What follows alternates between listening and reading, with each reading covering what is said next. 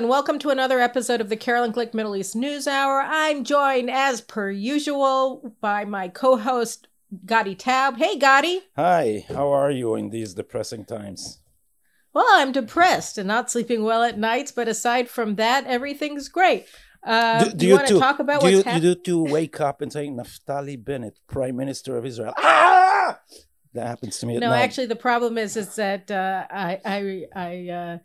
I think about it before I'm trying to fall asleep, and then I can't fall asleep because the whole situation is like just living inside of a horror movie that you don't know how you ever entered into it, and you can't get out. I don't think there is a precedent to that in democracy, that someone with 5% support in the population, which has now evaporated because he betrayed them. So he has 1% support maybe, which is, as Irit Linur, this witty commentator, said, which is exactly like Bashar al-Assad, only the reverse. He has 1% support in the population, or we can say he has less dwarfs than Snow White, and he is our prime minister. It's absolutely ridiculous. The system is so broken that this can happen. It's just broken. It's broken, but it's not just that. And we also have to remember that he's not really prime minister. So the whole thing is a joke. You know, it's like they tell us this joke, which is bad enough, which is that a guy who has absolutely no public support is now our dear leader.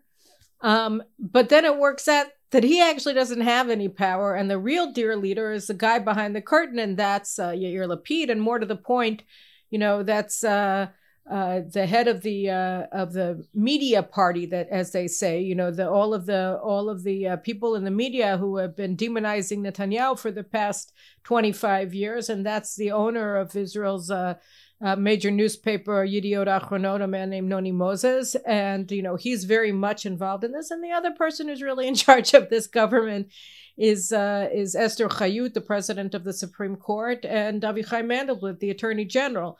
But you know, that's already getting ahead of ourselves and our audience. I know you're like, what are you talking about, Carolyn? What are you talking about, Gadi? We don't understand. But Israel sounds like a really messed up place. And basically, at least at the outset of our discussion, all we can do is say, Israel, you have no idea how messed up this place is, because we have a prime minister who was elected by 5% of the electorate.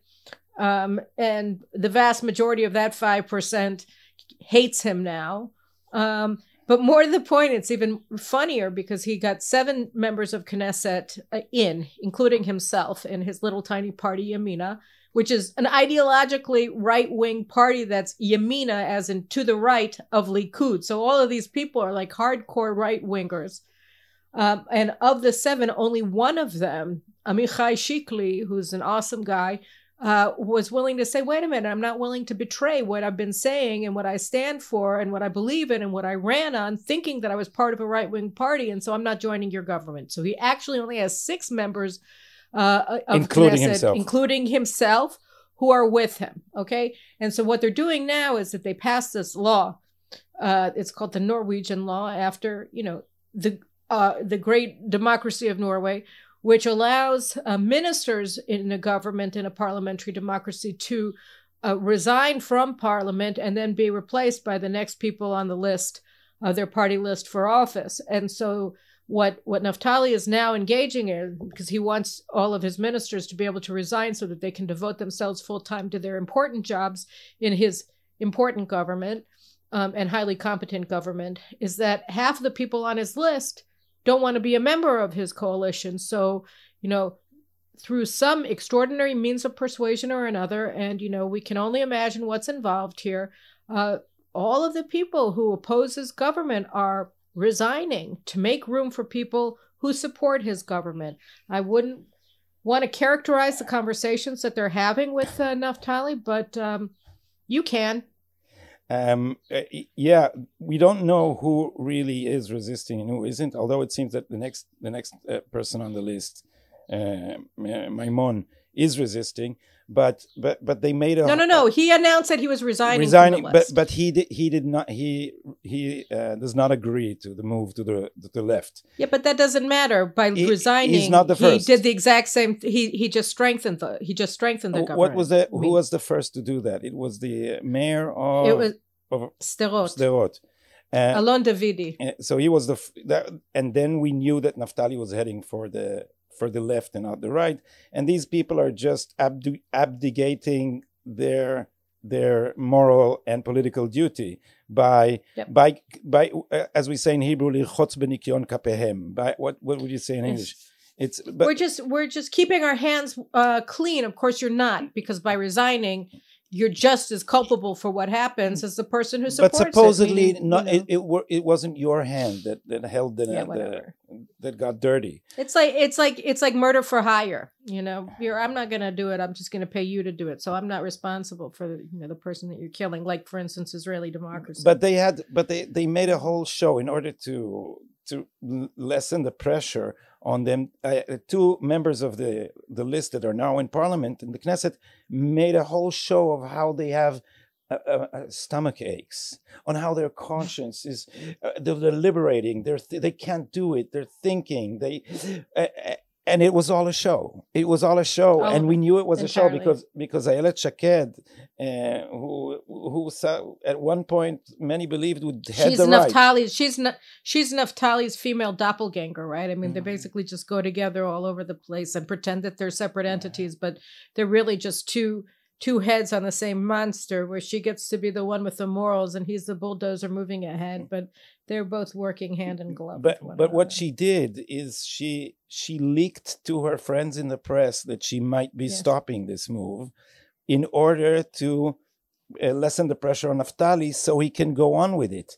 And as some commentators observed, she said it only off the record all the time. Mm-hmm. So she has these minions in the press who are supposedly objective journalists who became her defense lawyers in the public eye. And and the lies are just so blatant that I don't know how I think something happened with.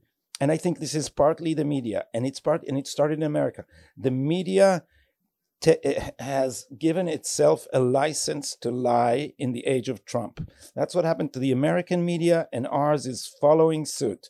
Although there was always this never Bibi tendency, it just becoming more and more blatant, in which it is clear to the journalists that their mission is to change their government, and that reporting news is just a means. And so they don't, if the aim is not reporting, then if reporting becomes subordinate to a political agenda, then at one point you give yourself a license to lie, which is what's going on here. Well, I think that it actually happened under Obama. I mean, remember we had Ben Rhodes, Obama's deputy national security advisor, bragging that he created an echo chamber of the media. And he talked about the way that he manipulated the media, and he used all of these NGOs, which were all straw organizations that are all propaganda organizations for the Iran nuclear deal, and posing as experts on the issue, and then giving it to these reporters in Washington who he said are all 27-year-olds who know absolutely nothing, right? And so they were doing this, but these 27-year-olds who knew absolutely nothing knew that they liked Obama and that they wanted to do anything they possibly could to allow, Saint Obama to move forward with his crusade to realign American Middle East policy away from Israel and the Sunni Arab states and towards Iran and the Muslim Brotherhood, the two most prominent supporters and engines of terrorism on the face of the planet. So they all thought that was great because Obama was doing it, and Obama is all-knowing and wonderful, and sweetness and light in all things, and a saint. So they were very willing to go forward with this, and the demonization of Trump, I think, was less. Even though everybody says, oh, it's all his fault, his terrible acerbic personality, he's such a flamboyant person, he's crazy, he's this, he's that, he's the other, it wouldn't have mattered. Trump, because of that personality, was able to beat Hillary Clinton. And I think that they took it as a crime against humanity that he dared to interrupt their party. And so that was when they sort of lost their mind, but they lost their journalistic scruples. They lost their professional ethics and destroyed the profession of journalism during Obama's administration.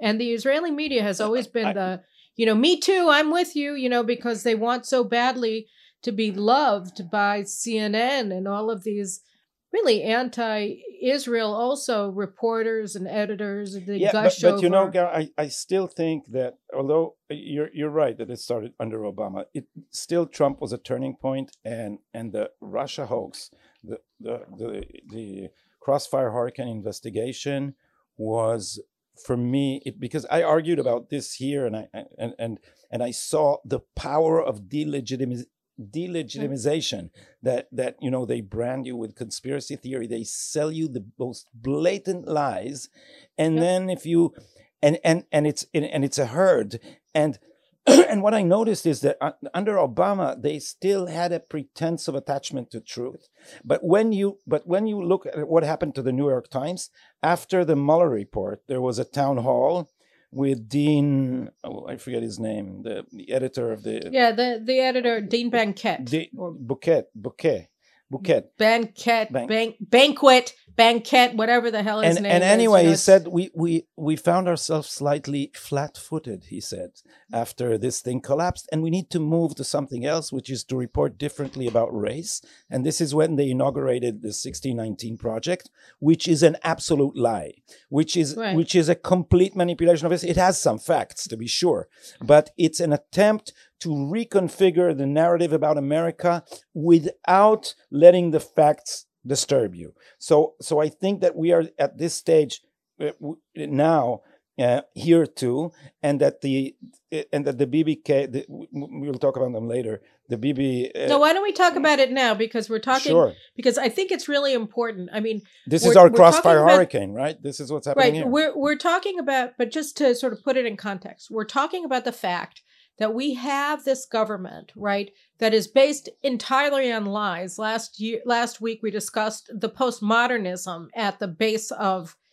this government, that there's no context, that there's no past, there's no future. It's just whatever they say the truth is at any moment. It's their narrative. And by the way, their narrative is right because they're professionals and they know, and they're responsible adults. And anybody who disagrees with them is an extremist and a fascist and a BBist, which is what they call people who are members of a cult of Bibi and all of the rest of it. So we're demonized in Israel, just like the teabaggers. Remember, they called them the teabaggers, and then I think they call them the Trumpsters or whatever. It's the same kind of demonization, but none of this would be possible. This postmodern anti-democratic government, which, by the way, just suspended the operation of Knesset until they can figure out how to do it and do their job of ruling us at the same time. Did you know that?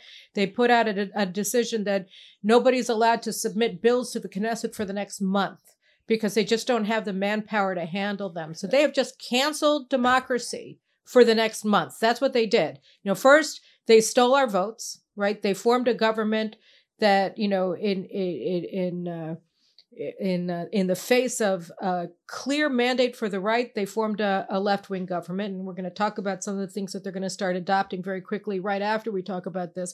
But none of this would have been possible if they hadn't first produced a legal fiction, right? The case against Netanyahu that had enabled everybody to demonize him. And we had these mass rallies outside of the prime minister's residence for over the past year throughout the pandemic of these crazed, lunatic, hate-drenched left-wingers who, and by the way, it was paid for by millions and millions of dollars were invested in the crime minister anti-Netanyahu demonstrations where they were inciting for the murder of the prime minister and his family members.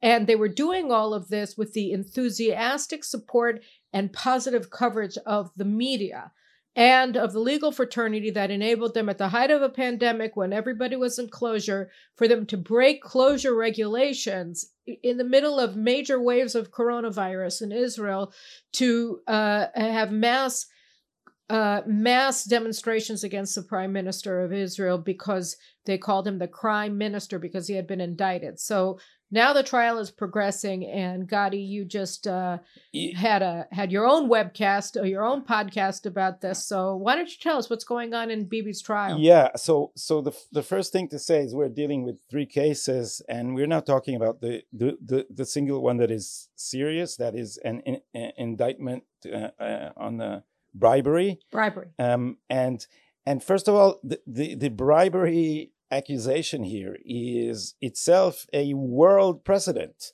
because the bribe deal here, they claim, is that Netanyahu gave regulatory license to a very big telecommunication firm held by one of his friends and allies in return for positive coverage in one of the websites owned by this corporation. And it's amazing because this website was extremely hostile to Netanyahu. So it started with everyone saying that he got positive coverage, but then it clearly wasn't the case. So in the indictment, what appear actually is He'anut Chariga, unusual responsiveness to Netanyahu's demands for positive coverage. And then they submitted this, and it's ridiculous on all counts, because first of all, what the regulatory license was given by all the bureaucrats, and only after that did Netanyahu sign it as a formality. He was a rubber stamp. So he was a rubber stamp on this, and and clearly they deserved the clearance. There was no problem there. So the whole thing stinks, because if it's a license they should have gotten anyway, so why would they pay anything for it? And then, but it's not just that. But one thing you have to point out is that Israel's bribery statute in our criminal code does not have, it's a closed list of things, right, that can be considered bribes, and positive coverage in a newspaper or in a media website is not one of them. So the basic claim that he received bribes by allegedly receiving positive coverage from this website, Walla, it's called, and it's actually a very minor website. Nobody actually reads it, but whatever. That's not neither here nor there. Even if it were the largest website in Israel, it wouldn't matter, because under Israeli statute, just like as is the case in every single democracy on earth, right? Bribery or receiving positive coverage is not covered by the statute. So the alleged bribe that he received is not a bribe. But be that as it may, they said they're making an exception. This is going to be a precedent-setting case. It's also illegal, right? Because you can't actually do that. But let's pretend that isn't or that's just a little problem, which of course it isn't. And then we can move on to what's happening now in the trial, right? Because the trial. Who on earth makes a legal precedent in a trial of a prime minister that you're trying to remove from power? This is outrageous. Israel's incredibly corrupt. Legal fraternity system does. That's yeah. So the other side of this is a unusual responsiveness to Netanyahu's demands. Now, outrageously, after this, it's worth getting into another time, because the Attorney General and the police have done multiple fouls, crimes even, in this investigation, which was opened without the proper procedure, and it's just unbelievable.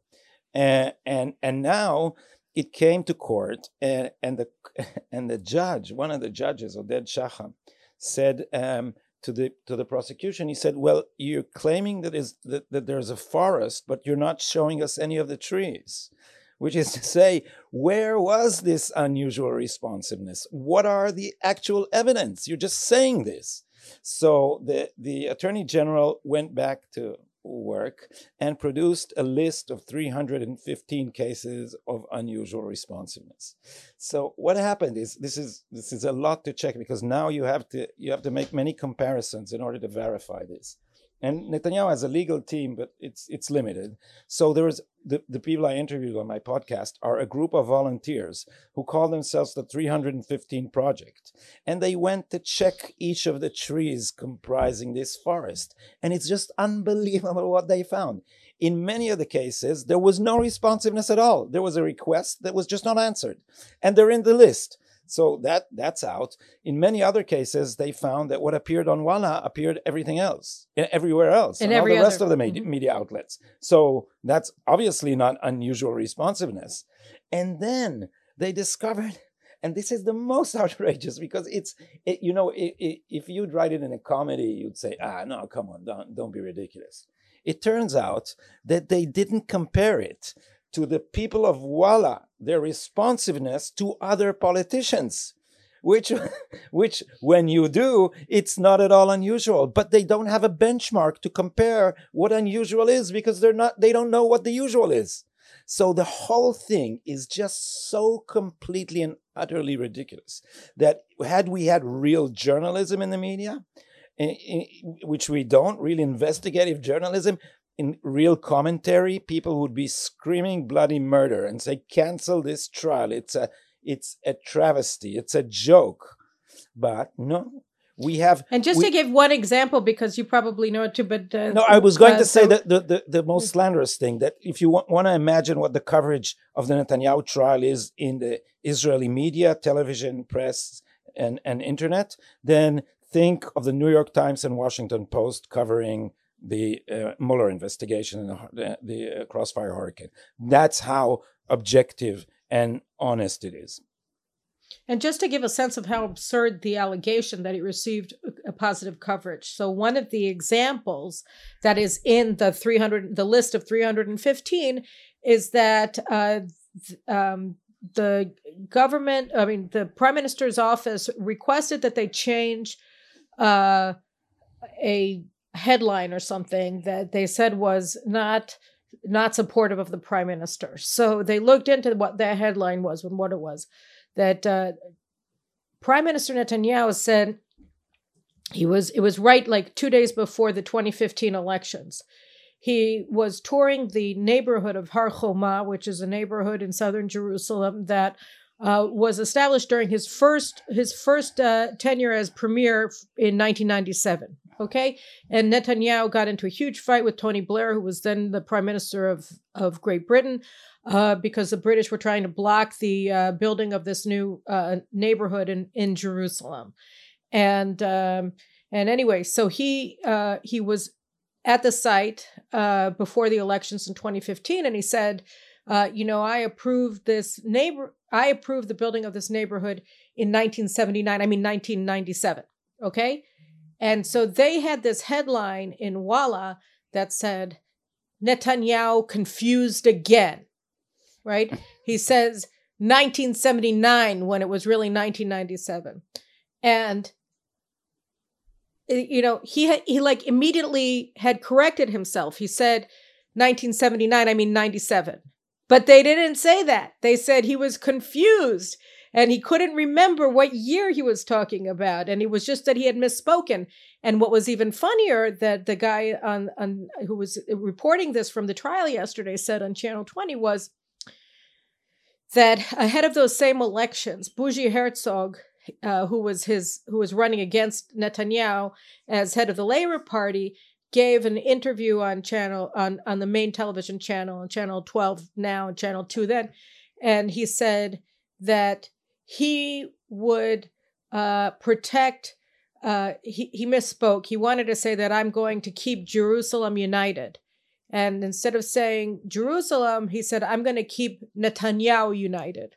Okay. And it was this big flub, and everybody saw it. It was on primetime news, right? That he said he was going to keep Netanyahu united instead of Jerusalem. He looked like a complete idiot, and it probably cost him some support among the public. So Walla, this website, changed what he said in their headline. They said, Bougie Herzog said he's going to keep Jerusalem united. Totally ignored that he had misspoken, gave him the benefit of the doubt, wanted to make him look smart and not stupid. So Netanyahu made this mistake and immediately corrected it, and they pretended that he was... Anyway, so the fact that they ended up correcting the headline, there's a distorted, slanted headline that they had first published after Netanyahu's office asked them to, this is now in the indictment, right? As proof that Netanyahu was receiving positive coverage from Walla in exchange for regulatory favors. This is just how ridiculous the case is. And you said that this is the first of 3 indictments that are now being tried.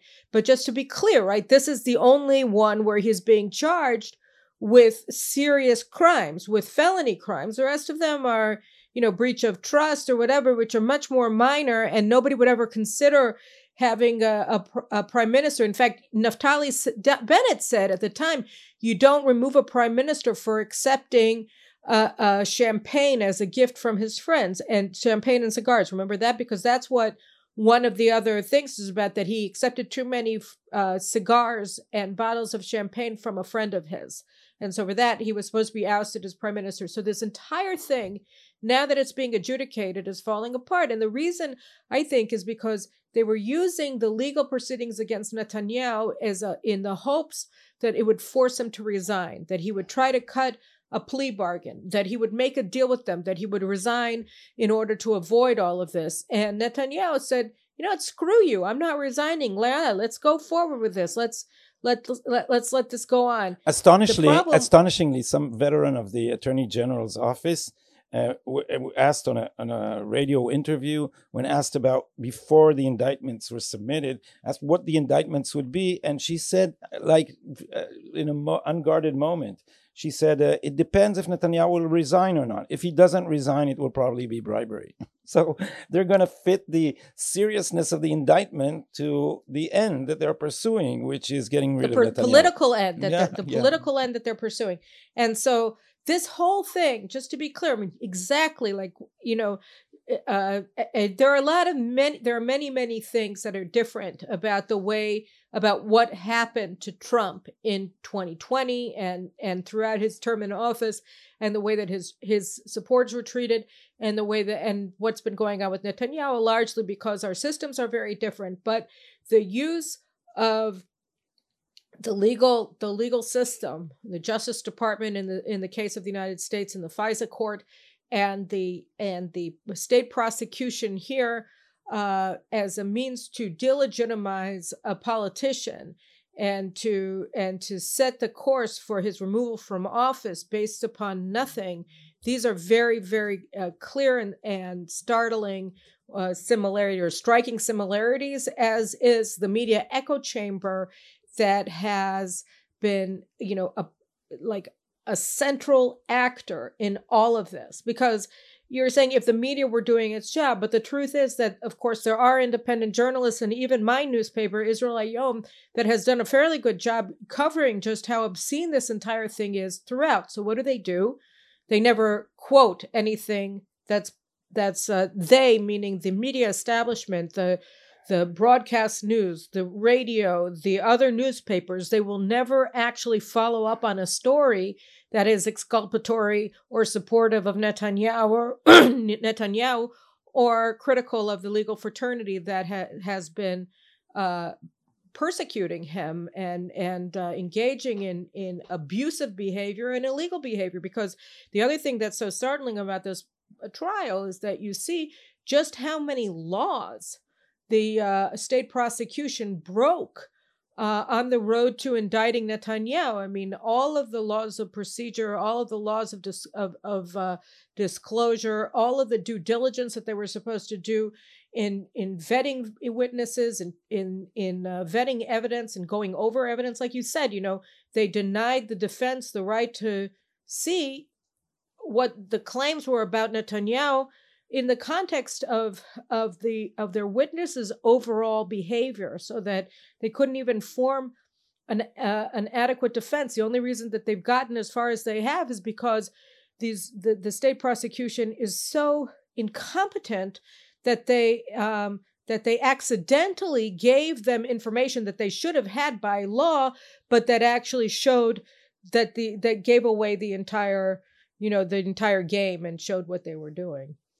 There have been in multiple issues around this trial and indictment where the prosecution is not just violated the law, but also tried deliberately to prevent, allegedly deliberately, to prevent from the defense the information that it needed. And much of this information obtained, this would have never passed muster in an American court, because we don't have a a tradition of disposing of the fruits of a poison tree. We don't. So information that the Attorney General got illegally is still introduced to court. This would have been, by American standards, this would have been thrown out of court long ago. But the thing is, Israel also is very intimate, and this fraternity, these people, most of the judges have served under the Attorney General before. So it's a system where as you said, a fraternity. They're just a cohesive social group. And the one reason I think that even though it's clear now that the case is disintegrating, they would still convict him. I hope I'm wrong, but I think you're right, because it's a 3-judge panel, and the judges were chosen by the Supreme Court President Esther Hayut. And of the 3, the one that you mentioned, Oded Shacham, is the one that's considered to be open to information, and the other 2 are based upon what people around them said about them, and also about what we know about previous statements that the Chief Justice herself made about Netanyahu. It's fairly clear that they don't care what the evidence is, and she controls their promotion. You need to remember that she controls their promotions as judges. The Supreme Court President. The whole system is a hierarchic system, and so even people of the left, but are very honest people like Professor Ruth Gavizon, God rest her soul. She was a friend and a very honest jurist. She received the Israel Prize. Said on Facebook that she doesn't believe that Netanyahu has a chance to get a fair trial. And I think that if they in the end, if they exonerate him, what this means is for the whole legal system, the whole legal system put all its reputation on this case. It's collapsing now because even the judges who are part of the same fraternity have been reprimanding them. What is this thing? This thing I quoted that Oded Shacham said, that Judge Oded Shacham said, that you're presenting a forest without trees? I'll translate for you. You're presenting a case because we say so without evidence. This is, and these people have been, I don't know how many millions of dollars, shekels they've invested in this, and the 25 brightest lawyers in the Attorney General's office, and this is the sloppy, unbelievably mechura. What do you say? It's full of holes like Swiss cheese. And this is the work that they did for 3 years now. They sat on this. It's just mind-boggling. And if the judges just throw it out, then this means, in terms of the reputation of the Attorney General, it will be horrendous. But I think the whole thing is going to be horrendous for them because, as El Segal, my friend and the great journalist here, investigative journalist, has said, the Attorney General have been the Praetorian Guard of the left in government here for many, many years, but they did enjoy a professional reputation. And then El Segal said this is going to be their undoing, because he said, when you try to hunt down Moby Dick, your ship also sinks. And this is what I think we're seeing here. They've tried to hunt Moby Dick because Netanyahu is not the material of other marginal ministers, and he also enjoys huge public support. So when Olmert was removed from office by these people, and it turned out rightly, although it started politically, I'm sure it started politically. But when he resigned, he had absolutely no support from the public. Nope. And Netanyahu, think of this, 4 rounds of elections, and about half the population votes to, if not directly to Netanyahu, to a coalition that Netanyahu is supposed to lead. So although he has 3 indictments hanging over his head, half the public does not believe that he's corrupt. They don't believe this. They think this is political persecution. So I think that, having said that, and going back to politics, actual elective politics, as opposed to politics as practiced in Israel, which gives basically control over the political system to non-elected officials, and the media, I think we should talk about this unelected government that we have, this unelected prime minister that we have, this unsupported prime minister that we have, Naftali Bennett, and the people who are actually controlling him. And I mentioned too, I said the media, specifically the publisher of Yediot Achronot, which you guys can't really understand it, but just, I mean, it's sort of, I wouldn't even know what to compare him to in the United States. I mean, it's sort of like there was a book written about the American media. I don't know who it wrote it.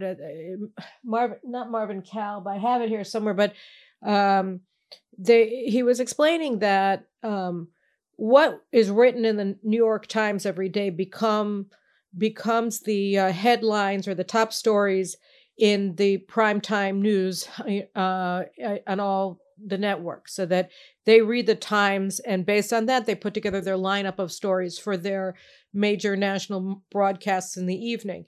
And it's the same thing with Yediot Achronot. Yediot Achronot is a tabloid paper, but he also owns shares in the television channel, the largest television channel in Israel, and basically, even though it's a terrible newspaper, it's totally distorted. It's impossibly biased against the right and towards the left and all the rest of it. I haven't read it in years. I simply can't look at it anymore.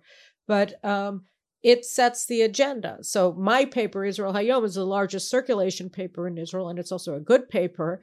But it doesn't set the agenda because the media ignores it. Anyway, so I said Noni Moses, the publisher, he's one of them. But inside of the government itself, and this is something that people don't understand. I wrote about it in my article in Newsweek that's going to be coming out later this week. You have a lot of pro-Israel Americans, American Jews, American non-Jews, just who support Israel, who look at this government and say, well, Carolyn, why are you hyperventilating? Gadi, what's your problem? Why can't you sleep at night? After all, Naftali Bennett is a man of the right. As Carolyn said, right, she ran with him for Knesset 2 years ago because, the platform, I wrote most of it. You know what I mean? It reflected very much my positions as somebody who is very clearly a conviction type of girl. That's what I care about. And so there was nothing in the platform or very little in the platform, put it that way, that I wouldn't have signed on my name, with no problem. And certainly the things that I didn't completely agree with were not voting issues for me.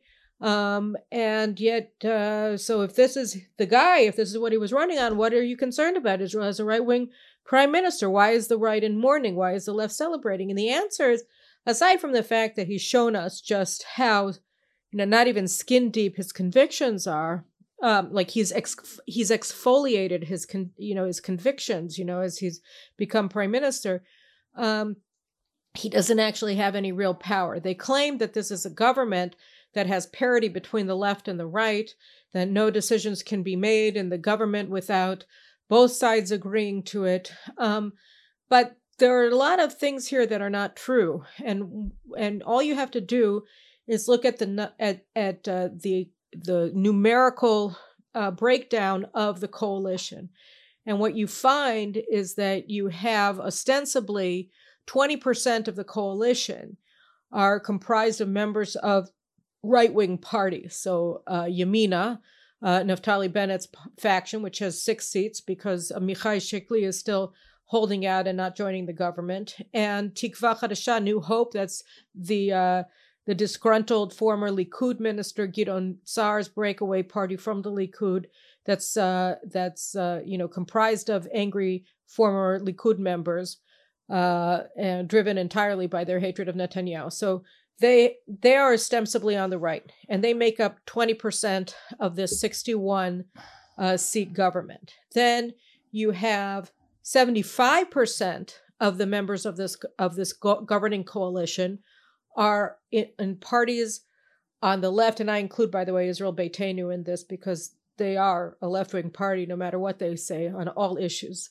So it's Israel Beitenu, it's blue and white, it's Yesh Atid that present themselves as center-left parties, and then you have the radical left parties, the Labor Party under Merav Michaeli and the Meretz Party.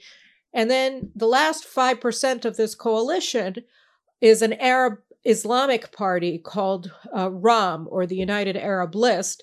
And so what that means is that 80% of the members of this coalition are on the left or Islamists. All right. And so the idea that you have parity between the two sides is a joke. You have 20% right-wingers in a left-wing and radical left-wing government. And the person who's responsible for those 80%, and actually you could include really Gideon Sa'ar's party in this too, so 90% of the members of this coalition is Foreign Minister and alternate Prime Minister Yair Lapid. And so Yair Lapid really he's going to be taking over, if this government survives, as Prime Minister in 2 years under their agreement. Naftali will rotate out and become Interior Minister, I think. And so this is the deal.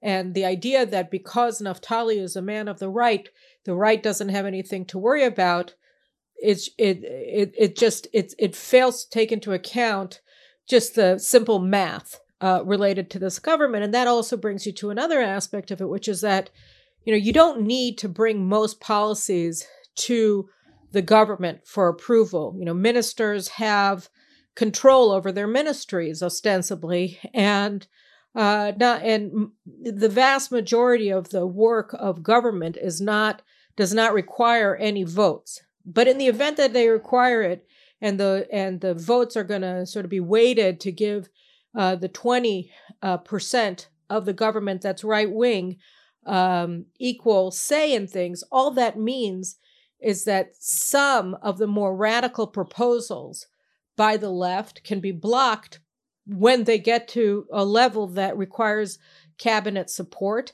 And by the way, all such initiatives by the 20% of right-wingers can also be blocked. So the best situation that you can hope for in this government is paralysis. But actually, the policies that are going to be advanced are very, very far to the left. Because there's no such thing as paralysis. So what you will see is horse trading. So there will be deals when they say, we're talking about the appointment of judges, that the right will get to appoint one judge for every 4 the left gets to appoint. Because things will have to move, because government would have to work, because judges would need to be appointed. And this is true of everything. There's this one guy, he's a Twitterati. He belongs to the Twitterati class. Barak Cohen, a very vulgar leftist. And yesterday... he's also a bully. I mean, he goes to people's houses and he's a thug. He bullies them. And he bullies and he interrupts broadcasts of right-wing radio and television hosts. But he tweeted yesterday, Ayelet Shaked tweeted something that she will move to... deport the illegal immigrants from Africa that have been an issue here in Israel, and it was one of her causes, and so he tweeted, "It's a shame we can't bring this spice of the original Hebrew vulgarity." But what he said goes something like this: Ayelet, sweetie, I saw that you tweeted something about deporting the Mevakshei Miklat, the asylum seekers, which they don't need it's a leftist. They're illegal aliens. Euphemism. They're illegal aliens, right? So I wanted to tell you, he says, that we have enough fingers in the government in order to return you to the dark racist corner, dark racist deplorable corner from which you came. Tanuchi neshama. Carolyn, how would you translate that? Tanuchi neshama. Oh, you sweetie, just relax. Yeah, just relax, sweetie. So someone tweeted back, we don't understand. Yesterday you cheered her for joining the coalition. And he says, yeah, we celebrated the moment in which the idiotic fascist had turned into our puppet for a seat near the government table. So this is taking place on Twitter before the government is even formulated, which means they will take, Naftali and Ayelet and all this Yamina party who have deserted and moved and stole the vote for the left have nowhere to return to, and so this is why Naftali will have no power. Whatever. What can he do? He cannot. If he now dismantles this government and goes to election, he will be swept out. He doesn't even pass the threshold for entering the Knesset. So they've got it. He's a hostage. So it's not just a numerical balance between the factions. It's that he has nowhere to back to. There's only a precipice. You say precipice behind him? A precipice. Precipice behind him. I mean, yeah. No, you're right. I just wanted to say where this is going. I mean, like, because we have another about 15 minutes left, and I wanted to devote it to what this all means for Israel, because it means certain very important things. Do we have to talk about this? Well, it's kind of important. It is our national survival and all that. I guess it's Israelis survive many times by blocking things out. At good times, we block out dangers. And, Ben Gurion was amazingly brave when he declared independence in the face, without an army, in the face of regular armies all around us. So you have to make this leap of faith. But now it's not a leap of faith. This is just it's a leap into the depressive abyss. I didn't tweet that, but I thought if these were biblical times, then I would say that God is not only punishing the people of Israel, he's doing it by mocking them, by humiliating them, with putting at the head of the government these two clowns, Naftali Bennett and Yair Lapid, people whose words don't mean anything, people who are complete lightweights, who are Naftali Bennett wrote a book. This is just I'll give just this example, and I'll pass the torch to you, because he wrote this book in the midst of the corona pandemic. It's called How to Defeat a Pandemic, and this is just a demonstration of the unbelievable divergence between what this guy thinks he can do and what he actually knows and can do, because he wrote this arrogant book and he was telling everyone what to do, and the Germans followed exactly this model. So where are the Germans now with their huge death rate, and where is Naftali? And he was going to write, his plan was to write to the Prime Minister's office on this issue, that the pandemic is the only thing that's important, and we'll put all the rest on hold, on the back burner. And now the pandemic is gone because we didn't listen to Naftali Bennett. We listened to Netanyahu, and now we defeated the pandemic. So he moved to saying, okay, now only economy matters. We have to get back to work. Only economy matters. Forget all the ideological stuff. And then he formed the government, and his party didn't take any of the economic portfolios. Nothing. Just nothing. It's just astounding how nothing has meaning in what these people say. No, nothing. And by the way, the funny thing about his crappy plan for beating the pandemic and his economic plan, which he liked to call the Singapore plan, he plagiarized both of them from the strategic advisor who he didn't pay, and then he didn't give him credit for his work. And the guy is now threatening to sue Naftali, and he's demanding $250,000 shekels, which is about, I don't know, $75,000 in back payment for his work, which Naftali stole. So, I mean, it's just so ridiculous. Not only does he not care about anything, but he stole the things that he claimed he cared about from somebody else who thought that he was going to get paid for his work. So, I mean, this guy's a complete charlatan and also a buffoon. But we do have to talk about it. By the way, just in regards to, he's got no exit plan. He's got no exit strategy from what he's done. Mai Golan, this Likud member of Knesset, young woman, she called Naftali and Gideon Sa'ar suicide bombers. And how can you call them suicide bombers? But they're like kamikaze pilots, right? I mean, they don't have any way to get home. And that's why, part of the question of how long this government is going to last for is how many members of their factions are joined with them in this suicide pact. How committed are the members of their crappy factions that just turned their backs on everything that they claimed they stood for throughout their entire careers, right? And from childhood, really.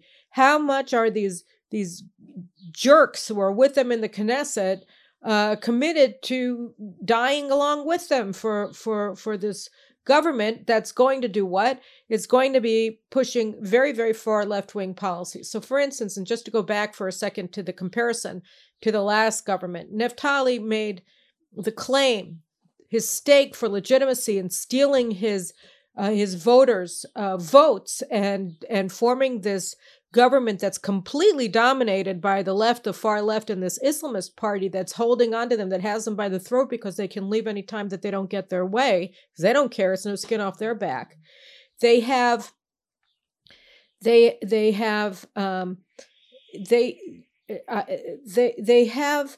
figure out what they're going to do as a government policy. So Netanyahu's government, right, they had sort of parity between the right and the left, but most of the power of actual governing remained in Netanyahu's hands. So that, for instance, he was able to carry out diplomacy despite the fact that the foreign ministry was controlled by Gabi Ashkenazi from the Blue and White Party, which is a left-wing party. He was able to continue to maintain everything related to Iran, despite the agreement. So that the default position was that Netanyahu was steering the ship.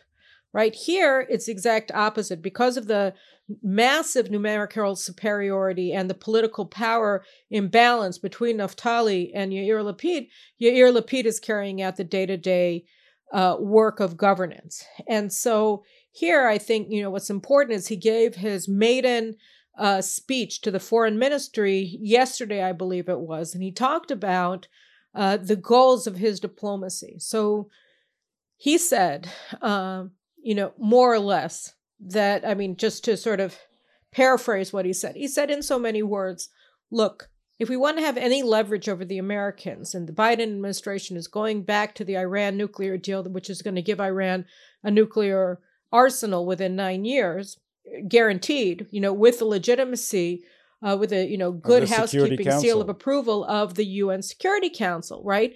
So this is going to happen. And if we want to have any leverage, any influence whatsoever over them as they're enabling this existential threat to take form and also to take control over the entire Middle East with all the money that they're going to get from sanctions relief, we have to make concessions on the Palestinians. So what he's saying is, in order to have any influence, and of course he never measures what that influence is going to be, will the Biden administration reverse course on Iran if Israel agrees to sit down and negotiate whatever with the Palestinians? I doubt it. This is their policy and they're going forward with it. They don't care. So it's not even clear what influence he's talking about. What would Israeli influence do to the Biden administration? Because the entire policy has to be abandoned in order for the Biden administration to not endanger Israel's very existence, right?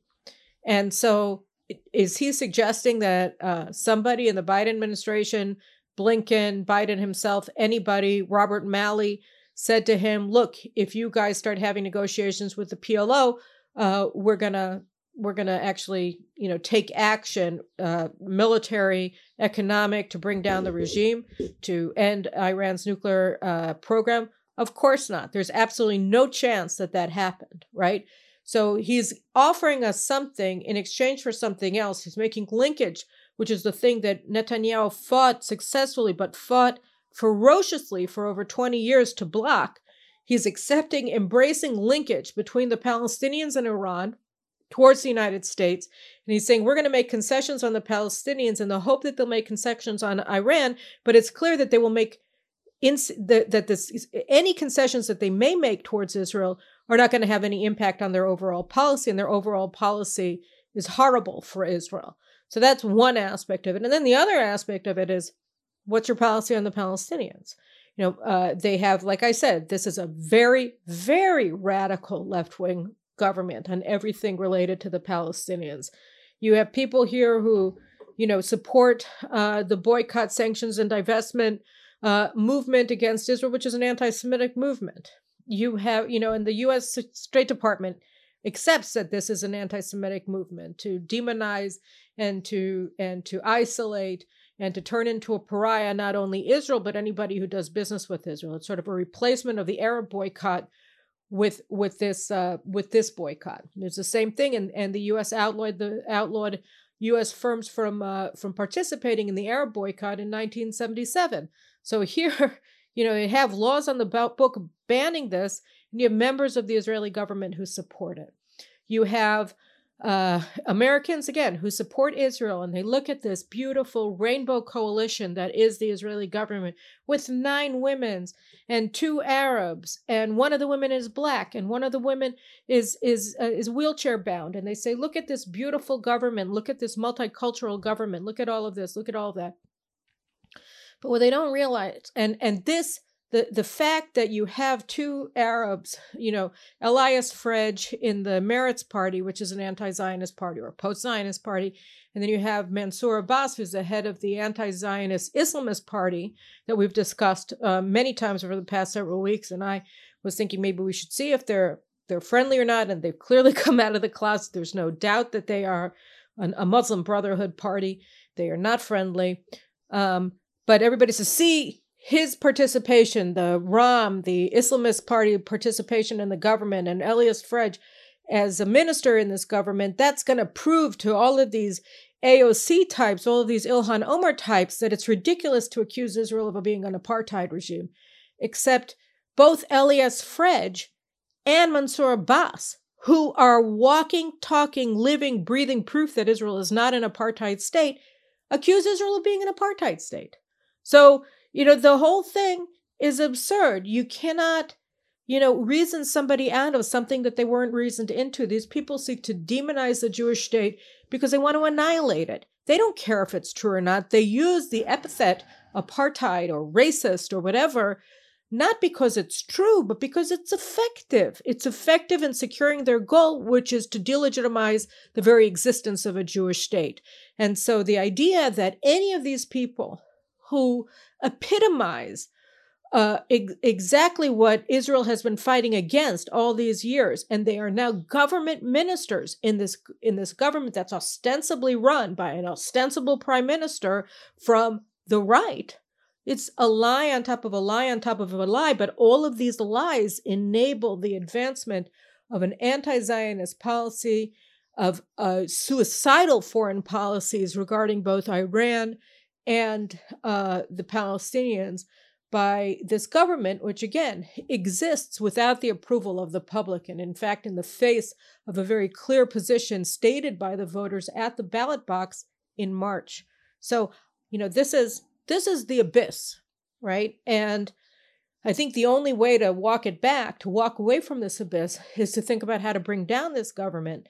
And so maybe if we want to take the last couple of 2 minutes of our program to talk about a happy concept that maybe this horrible government won't last long. Do you want to give me some sense of what you think about that? I can say that I completely understand why, though of course I do not approve of their idea to freeze legislation for now, because whenever this government is going to move on anything, we will discover that it's an impossible amalgamation of the extreme left and the extreme right in some aspects, and it just cannot work.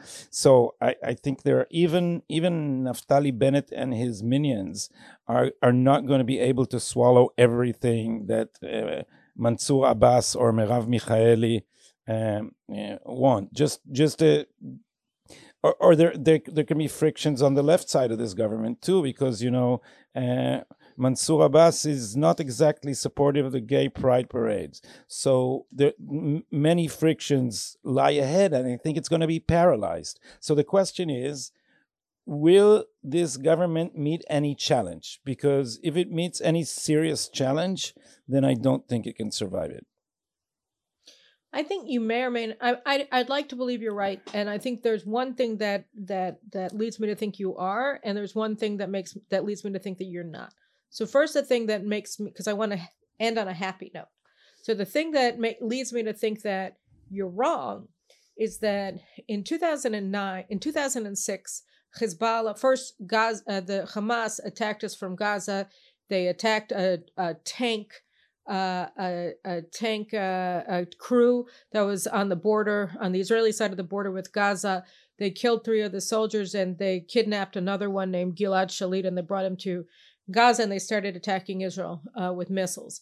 And then about 10 days into this exchange of fire between Israel and Hamas in Gaza, Hezbollah opened attacks against Israel in the north in what later became known as the Second Lebanon War.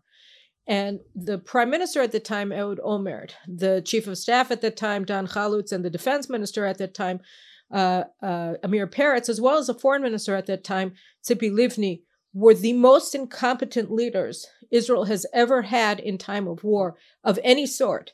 They incompetently led the forces to battle. They gave them terrible instructions. They had no clear operational goals from the military perspective. They had no clear strategic goals from the perspective of the government. Tzipi Livni nearly gave Hezbollah veto power over Israeli actions in Lebanon because she was that stupid in working with Condoleezza Rice at the time in the UN Security Council. I mean, it was a complete and utter disaster. So after the war ended, at great cost to the country, there was a mass public outcry against these leaders, and specifically three of them, Olmert, Chalutz, and Peretz, demanding that they resign and demanding new elections. And it seemed at the time that it was very likely that the public pressure, which was overwhelming, was going to lead to new elections. But you had the media swoop in, Raviv Drucker, who you've mentioned, who's a major propagandist, an extremely powerful voice on the left, and Eliezer Shraga, who's the head of the Israel Democracy Institute, which has its names, Eliad Shraga, which, as the name suggests, is a Stalinist organization. And so they managed to instead deflect public attention or demand for elections to fake public demand for a commission of inquiry into the war. Nobody cared. Everybody knew what happened. We saw it all. We experienced it all. We didn't need experts to tell us what happened and where responsibility lay. It was obvious from watching the news every day or from running to shelters if you lived anywhere near the north of the country, or you were the parents of soldiers who were killed.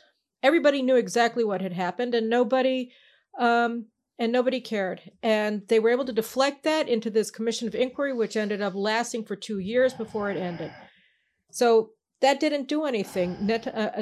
Olmert remained in power, unapologetic for what he had done. Today, he claims that the Second Lebanon War was the greatest military victory in Israeli history, and he says it with a straight face. And he wrote about it in his idiotic book that he wrote from prison. And so that's one thing. And then on the other hand, the good thing, and the reason why I do have some hope, is that the head of the opposition is none other than Benjamin Netanyahu. And, I think he is obviously not only the most popular politician in Israel, he's also extremely competent. And the opposition that he leads has 52 members, and they are very angry, and they are very dedicated to bringing down this government. So I think that to the extent that anybody would be in a position to place just sort of impossible pressure on members of this government to run away or for the government to crumple into itself, I think that we do have the best leader of the opposition for that role. But it's anybody's guess how long this thing lasts and how much damage they're going to be able to accomplish before they're gone. So that's our happy note, right? Yeah, I have another happy note. At least there'll be a lot of laughs. It's so ridiculous and so grotesque that it'll also be funny if you're inclined to black humor. That is.